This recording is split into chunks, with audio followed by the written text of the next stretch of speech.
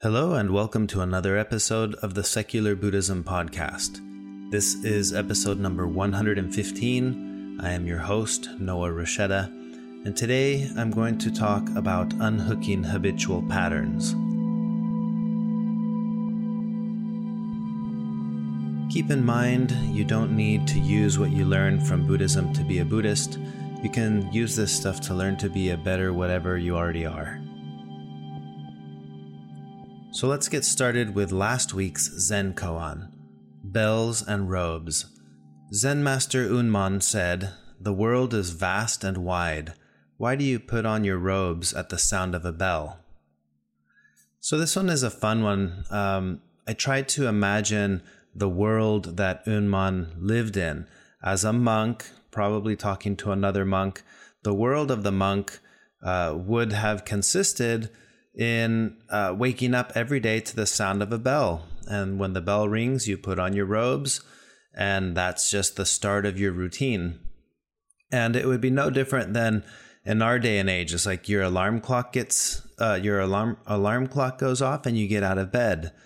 And it would be like someone saying, "Why do you get out of bed when your alarm clock goes off?" Or "Why do you look at your phone when the phone chimes?" Or it could be any event where you have a stimulus and a response. This happens and then you do that. Why? And to me, this is the key here is he's asking why. Why do you put your robes at the sound of a bell? He's not saying it's wrong to put on your robes. He's not saying it's wrong for there to be a sound of a bell.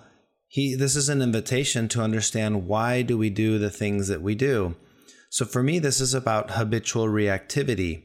And just like in Unman's world, where the bell rings and people get dressed, monks put their robes on. In our day and age, it's so many things, right? And for me, it's about having a deliberate action with how I live my life.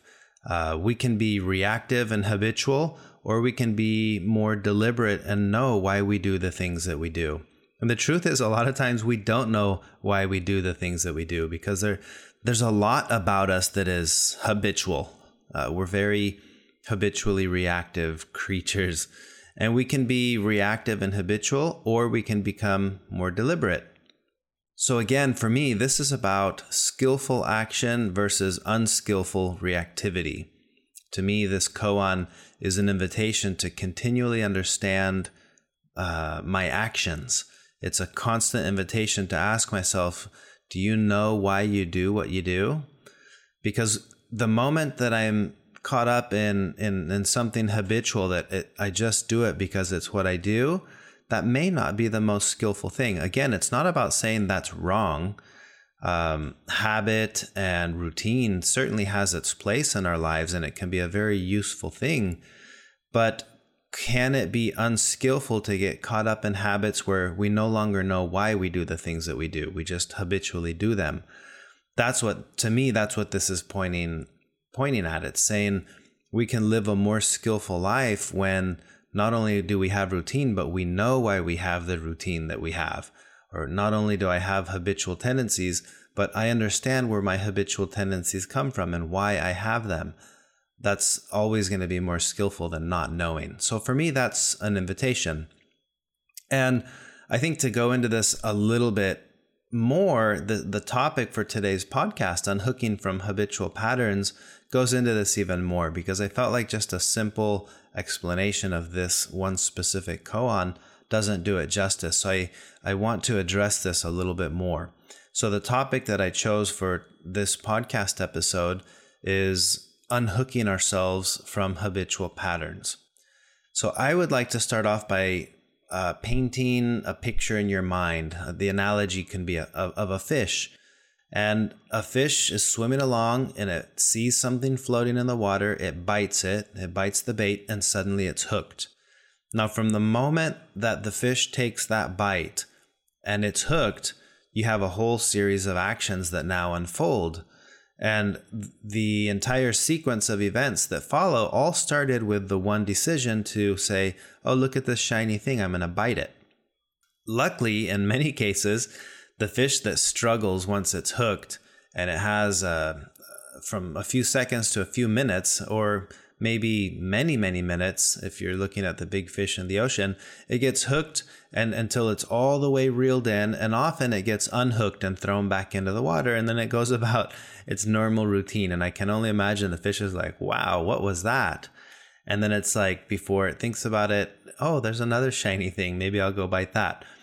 And here's the trick. The reason this works for the fish is because most of the time that they see something shiny or curious and they bite it, it pays off. It's like, oh, well, that was good. That was yummy.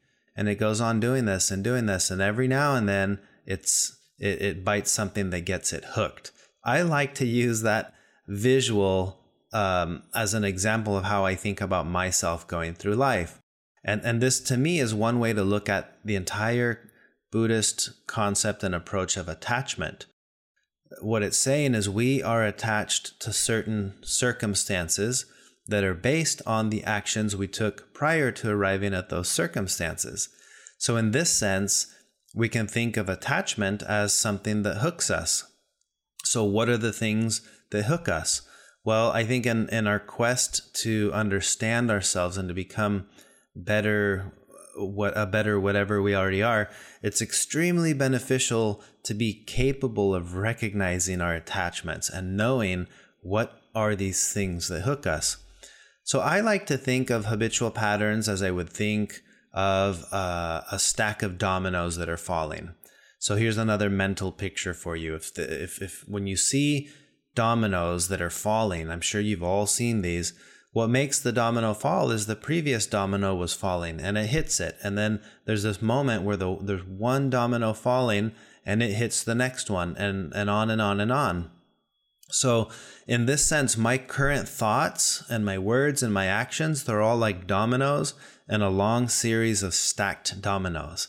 And this visual helps me to be better at asking, what was the domino piece that made this current thought or this current word I'm speaking or this current action that I'm taking to initiate? Where did this come from? Why am I saying this?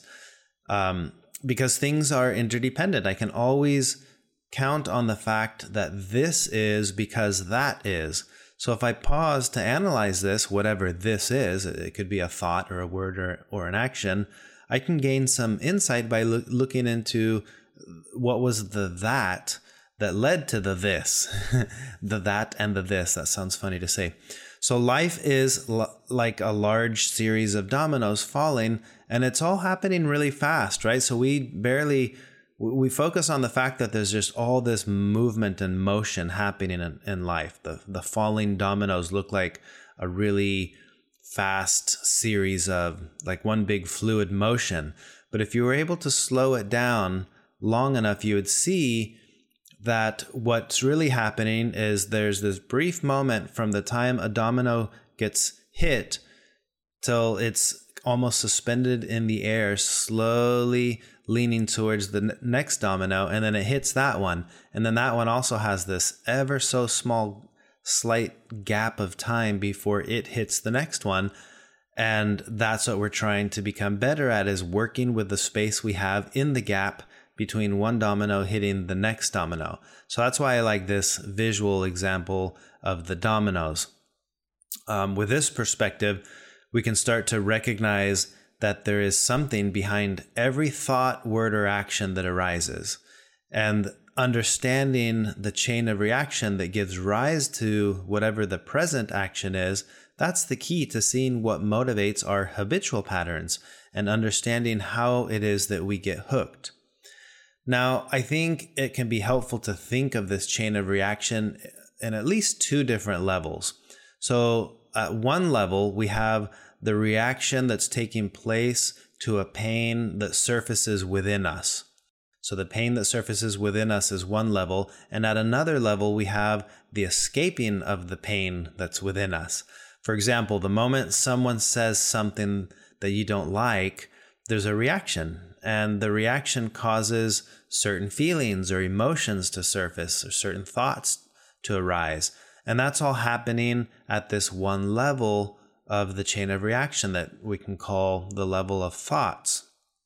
Then with the feeling or emotion, when that feeling or emotion that arises within us, at the thought of what we were just called or told, that becomes uncomfortable enough for us that it causes the next level, right? The pain that we're dealing with at that level of discomfort escapes us and causes the next level of the chain of reaction, which is often where we act or say something in response to what we were feeling or thinking about what had been said. And it's not, I think it's helpful to acknowledge here, it's not as simple as saying this is just a chain of reaction. It's more like it's a web of reactions. And the web of reactivity at any given moment, we all find ourselves somewhere deep within a very complex web of reactivity from emotions or from actions that we started or actions that have started long before we came into existence. It could be actions from our family or ancestors. It could be actions from our culture or society, and on and on and on. So if you think about it, we ourselves are the result of actions, and we suddenly wake up in this life alive, and we're already caught in that web of reactivity. This happened, so here I am.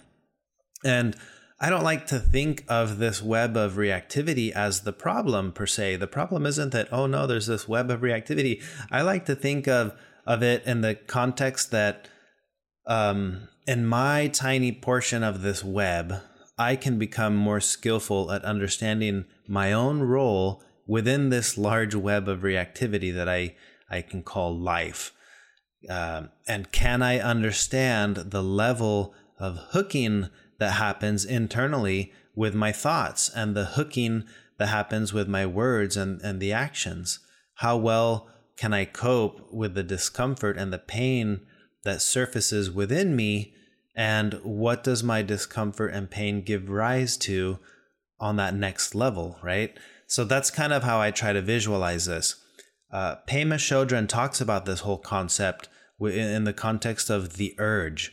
So she says, quote, "It is the urge to smoke that cigarette, to overeat, to have another drink, to indulge our addiction, whatever it is.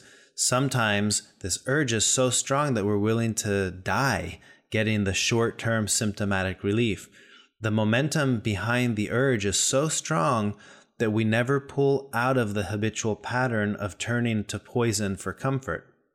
It doesn't necessarily have to involve a substance. It can be saying mean things or approaching everything with a critical mind." Close quote. This is the addictive nature of getting hooked that I think to some degree we all know so well. In our effort to escape the discomfort and the pain, we get hooked into mindless practices like eating the entire bag of candy or smoking an entire pack of cigarettes or binge drinking or whatever it is. It could be binging shows on Netflix. Pema goes on to say, at the subtlest level, we feel a tightening, a tensing, a sense of closing down. Then we feel a sense of withdrawing, not wanting to be where we are. That's the hooked quality. That tight feeling has the power to hook us into self-denigration, blame, anger, jealousy, and other emotions, which lead to words and actions that end up poisoning us. Close quote. I think that's a very powerful thing to understand about ourselves, this concept of habitual reactivity and habitual patterns. And the mindless practices, these can also happen to be things that we wouldn't typically associate with destructive behaviors. I think in the examples that we give, we're always thinking of these destructive behaviors, but you can also mindlessly get into the habit of meditating as a form of escapism, or abandoning, where you sit and meditate and you abandon the world or your family for hours at a time. Or it could be reading books, or it could be gardening. It could be going to church. It could be so many other seemingly good things, but we get hooked by anything when we're battling the urge to escape our pain and discomfort. I think it all starts with the underlying insecurity that we all experience due to the fact that we are living in a world that is always changing. And we get caught in wanting things to be a certain way and for it to always be that way, which is, it's funny, we get caught in our desire for some sort of certainty and permanence. And I see this happening all the time with people who are getting into practicing meditation. It can happen that they start practicing meditation and they have a nice or a pleasant experience with meditation. And then they measure all future meditation sessions based on that one experience. And then they get really disappointed if they can't repeat that initial experience again. And this is kind of that same thing that's happening. So unhooking is about bringing ourselves back to the ever-changing present moment. It's about accepting whatever comes at us and becoming unattached to the stories that we have about how things should be. It's like we experience an itch, and then we observe that because I feel an itch, the urge to scratch the itch arises. And then what happens if I don't scratch the itch, if I just sit with the urge? It can be a fascinating observation, and you can do this in meditation. Anytime you sit there and meditate, almost just by thinking, what if my nose itches? That's enough to start thinking, then I better scratch it. And there you go, and you scratch your nose. But what would happen if you felt the urge, if you experienced the itch, but then you observe the urge to scratch and then you don't do it? What would happen? That can be a really fascinating observation and a fascinating practice. So we all experience this process of getting hooked into the chain of reactivity. Many of us spend a lot of time, effort, and even money trying to avoid the discomfort that arises in that first level where pain or discomfort first arises in our thoughts. And we all experience the itch and the subsequent urge to scratch the itch. So the question becomes, how do we overcome that urge? How do we overcome our attachments? And I want to highlight something here very important. I want to be clear that the point of this practice is not about eliminating the urge. It's about understanding the urge. I mean, you can sit there in meditation and you're not going to reach this point where you suddenly never feel the urge to itch. The urge is a natural response. It's kind of like in the koan of the bell. The point of the koan to me is not about eliminating that bell or eliminating the routine that you have after the bell. It's about understanding the relationship between the putting the robes on and the hearing the bell ring. It's about understanding the relationship between the stimulus and the response. If you don't understand that relationship and why it's taking place, then you're doing this mindlessly. But if you do understand that there's a relationship, and when this happens, I do this, and I know why I do it, then that's fine. That can be a very skillful thing if you know why you do it. So back to this concept of unhooking habitual patterns, for me, the practice starts with having a deep understanding of yourself. And it requires a lot of listening to yourself and a lot of introspection.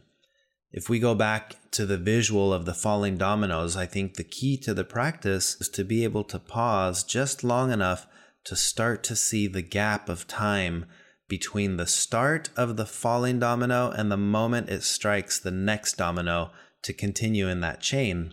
What happens in that gap of time? If we can increase the amount of time in the gap, we start to have more power with the actions of what happens next. Am I going to let the domino fall this way or fall that way? Is it going to strike this domino over here, or is it going to strike that domino over there? And before you know it, it's like you can catch yourself feeling the intense anger inside of you and observing that anger, and then realizing that the anger didn't burst out into words or actions. It could be that you see and feel the urge to reach for that next candy or that next cigarette or the next drink or whatever it is, but before you know it, you've changed the relationship you have with the way that you're experiencing life. And the urge can arise, but it doesn't have to lead to the action that usually takes place to satisfy the urge. To me, that's the key in all of this. And the process for practicing all of this starts with first recognizing it. What are my habitual patterns? Again, like in the koan that I shared, when the bell rings, I put on my robes. So that's the initial observation. That's a habitual pattern. So I want to understand, why do I do it? That's the invitation of that koan, right? He says, why? Why do you do it? Meditation is a great place to start this practice. We sit there and we observe our breathing. We learn to open and relax to the experience as it unfolds. I'm breathing in, and then I'm breathing out, and then I'm breathing in, right? And I'm noticing whatever arises in this process. So it teaches us to experience the discomfort and the urges that arise, and to not interrupt that experience. We don't have to chase after our thoughts, or we're not trying to control our thoughts or control anything. We're just practicing the art of observing. And we become good at sitting with the urge to scratch the itch. And that's it. That's the key. That's the secret. The secret was never to get rid of the urge. The secret was that we can learn to observe that there's the urge to scratch the itch. And that's it. It's just an urge. And this is how we learn to alter the chain reaction of habitual patterns that will otherwise control how we live our lives. And this is the start of how we change the patterns that keep us hooked to those rocks, like I mentioned in the last podcast episode, the rocks that often cause us more comfort than they do comfort. And keep in mind, this isn't an overnight fix. Our observations don't always get it right. You'll make assumptions about why you experience this urge or what this urge says, and you may get it wrong. And there are many complex layers to our habitual reactivity, but we're basically headed in the right direction when we learn to focus inward and we start to pay attention to the places deep within us that are currently not very well understood, the places where these urges arise from. And I think those places are the key to a journey towards greater inner peace and greater contentment. So the invitation of this topic and the invitation of the Zen koan that was shared, for me, all comes back to this introspective questioning of why. Again, in the koan, he says, the world is vast and wide. To me, what he's saying is, there are a lot of reasons for why things are the way that they are. Why is it that when this happens, you do that? That to me is, in a nutshell, what he's saying in this Zen koan. And that's a very profound invitation to be introspective of my actions in my own life. There's all these different ways that things can be. The world is vast and wide, like he says. So when this happens, why do you do that? And insert whatever the this and the that into that equation and analyze it and see what happens for you. Okay, that's all I have for this podcast episode. So thank you for listening and for being a part of this journey with me. If you'll recall, in past episodes, I've mentioned and talked about an upcoming mindfulness trekking retreat in Nepal. Well, that trip is finally here. It's this week that I'm headed out to Nepal with 20 podcast listeners who are joining me on a 15-day trekking expedition and mindfulness retreat. So that means it's going to be likely to be a few weeks before I get to upload a new podcast episode. I'm looking into the option of maybe trying to pre-record one and have it upload, but I don't know exactly how that would work. So just keep in mind, it may be a few weeks before you hear another podcast episode, and I apologize for that gap. I've been on such a good roll doing this weekly for 3, almost 4 weeks in a row now. So I apologize for that delay, but stay tuned for a new episode when I get back from the trip. And if you want to support the work I'm doing with the podcast, consider becoming a patron and joining our online community where we discuss these weekly Zen koans and the weekly podcast episodes and more. There's even a study group there if you're interested in really diving deep into Buddhism. And you can learn more about the online community by visiting secularbuddhism.com. As always, if you enjoyed this podcast episode, please share it with others, write a review, give it a rating in iTunes. And that's all I have for now. And I look forward to recording another podcast episode soon. But before I go, here is a new Zen koan for you to think about while you wait for the next podcast episode. So here is the Zen koan. It's called Manjushri Enters the Gate. One day, Manjushri stood outside the gate. The Buddha called to him, "Manjushri, Manjushri, why do you not enter?" Manjushri replied, I do not see myself as outside. Why enter? That is the Zen koan. Give that one some thought, and until next time.